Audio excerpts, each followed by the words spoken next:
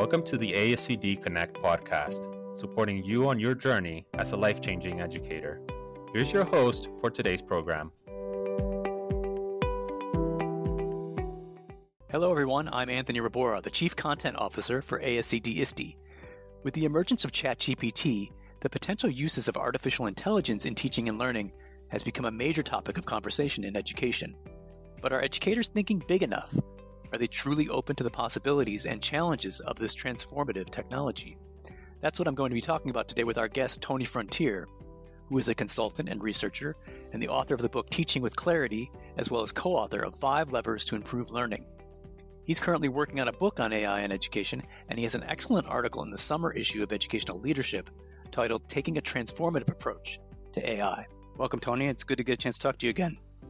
Great. Thanks, Anthony. So you have an interesting perspective on AI in education, I think. If I understand you correctly, you're worried that for all the conversations and concerns about AI in education that we've been seeing, educators might not be taking it seriously enough or maybe aren't looking closely enough at all the possibilities. Is that a good take? Is that correct? Yeah, I would definitely agree with that statement.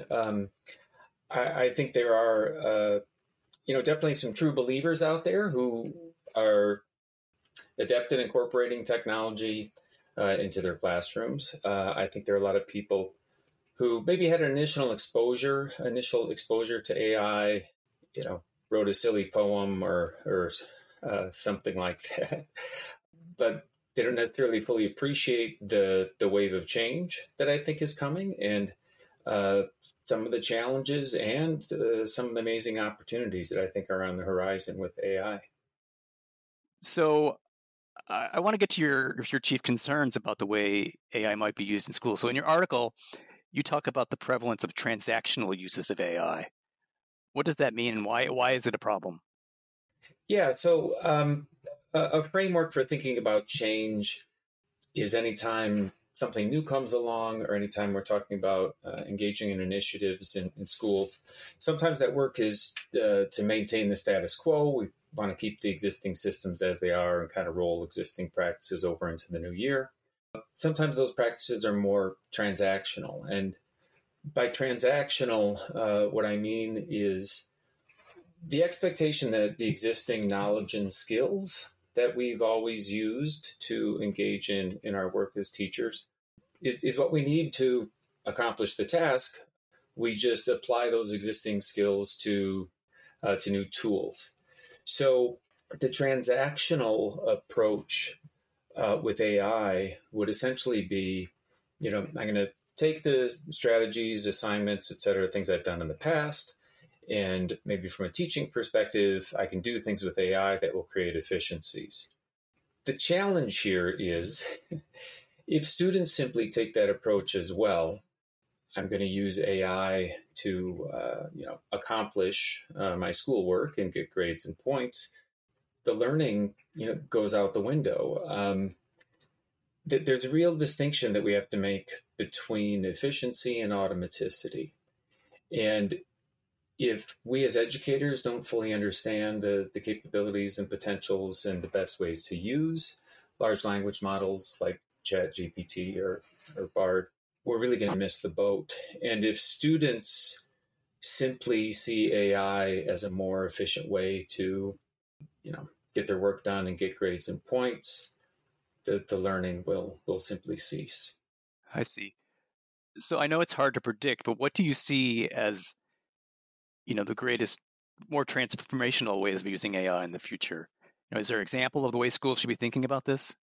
Yeah, absolutely. So for more transformational opportunities, so the premise of transformational change is it's not just applying existing skills and strategies to, new tools or just, expecting some different outputs based on, different application.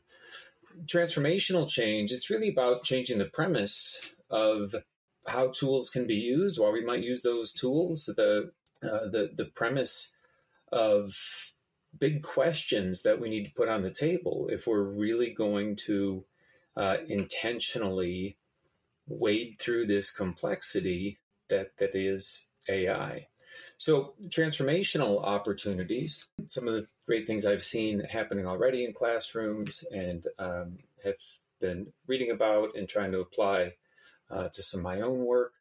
We can think of AI as a really powerful tool for differentiation. For example, I can take articles that might be beyond certain students' grasp for reading, and I can have those written at an easier reading level. I can translate instructional materials just with some simple cutting and pasting.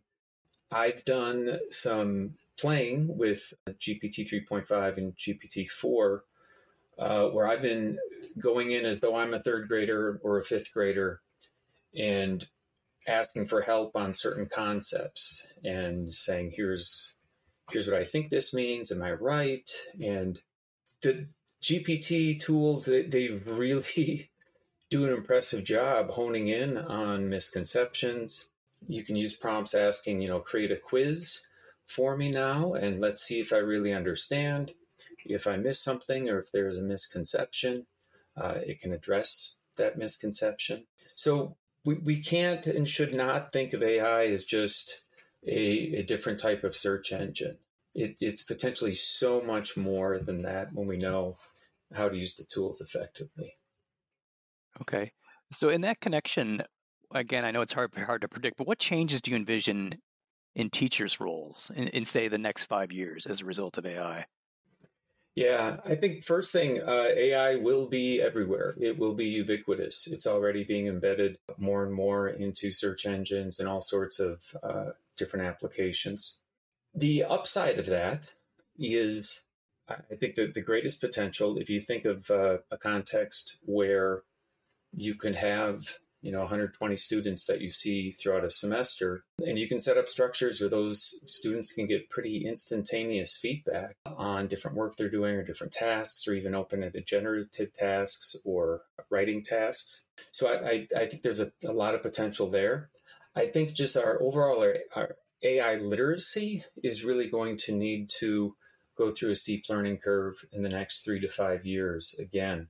The variability in the responses and how user-friendly these tools are, a lot of ways comes down to our ability to prompt, to design prompts, to write prompts that actually get effective answers or raise effective questions or whatever it is we're designing them for. But I also think, ironically, teachers are going to have to be more intentional about stepping away from technology. I think we have to be careful that if kids see these tools and the power and capacity of these tools, we could find ourselves in a place where kids are churning out lots of work and doing lots of work, and it's essentially a measure of their adeptness at prompting AI tools. So we're going to need to slow down, I think, and do a better job at formative assessment. We're going to need to be sure we're giving kids opportunity to do work offline. I think we're going to need more, actually, pencil and paper as a pathway to ensuring kids do some of the pre-thinking that's necessary before jumping onto and using different tools. So that's interesting. So it's really a strategic mix. One of the biggest problems I think we currently face that Grant Wiggins and Jay McTighe talked about in their book, Understanding by Design, the notion of coverage without understanding and activities without understanding. And, two of the things that really get in the way of student understanding is when we're rushing through to cover too much content, and, kids can kind of do the multiple choice, but they don't really understand with any depth.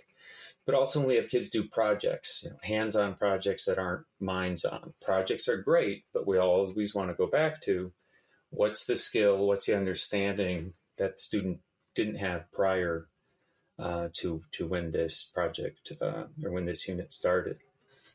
And I'm a bit concerned that, I'm very concerned, if we're not really intentional, right, in really being clear about what is the most important evidence of understanding here, what's the process we want students to learn as they engage in this, that AI will be generating products that look great or are impressive, but there's not much evidence of student learning that sits beneath those.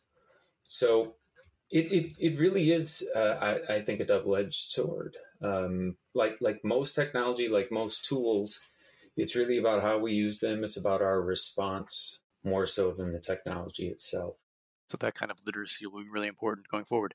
So what advice do you have for school leaders who want their schools to be better prepared to use AI in these strategic transformational ways you're talking about?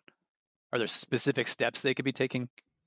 Yeah, absolutely. So a few really specific things. I think, first of all, acknowledge this is going to be a transformational era in the field. We're heading into space where there is going to be lots of ambiguity. There's going to be some confusion. People are going to be confronted with challenges and opportunities they've never seen before.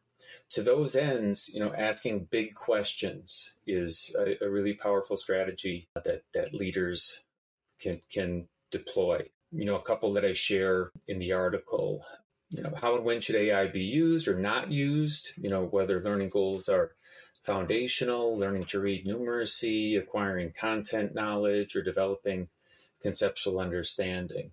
I would respond to each of those different types of learning, those types of learning goals in very different ways as to how and when AI should be used. How do we ensure that we are integrating technology tools, but not losing, the sense of humanity, the sense of the student behind those tools? It's okay to ask big questions. It's okay to not know the answers. The world is wrestling with a lot of these issues right now. I think one of the biggest mistakes, though, that leaders can make is just to say we need to shut this down. If response is, well, we've blocked that on our networks, therefore we don't have to worry about it, I think that creates really significant opportunity gaps for kids who might not have access to technology at home. I think it eliminates the opportunity for educators to teach kids how to use these tools in responsible ways. And the other piece I would say for leaders, give teachers some time and space to play with some of these tools. I'd see nothing wrong if, and I know some principals who've done this already, go into the computer lab for a staff meeting and share a few quick, simple things and just have teachers play. You can be sure kids are going to be playing with these tools over the summer, those who have access to them. And that's how we learn. Start to get a sense of what they are capable of, what they aren't capable of, and let teachers have some of those aha moments, because there's a lot to learn. There's a lot to learn. Yeah.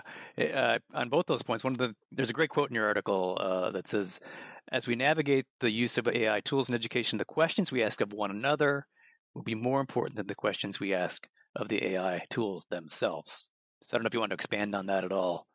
Yeah. And that's really getting at what the point about just giving people some space to play and have those conversations. We can't just say, well, we need to add, the letters A and I to our academic dishonesty policy and our acceptable use policy, and then we're done. We have to have bigger, deeper questions with one another. What does it really mean to understand? What's the most important evidence of understanding? What do we accept as evidence of understanding? Where's the space where it's okay for students to use these in generative ways to brainstorm, come up with different ideas, maybe check their work, but where it's not okay for AI to be doing the work for students, for example. There isn't a single answer to those big questions.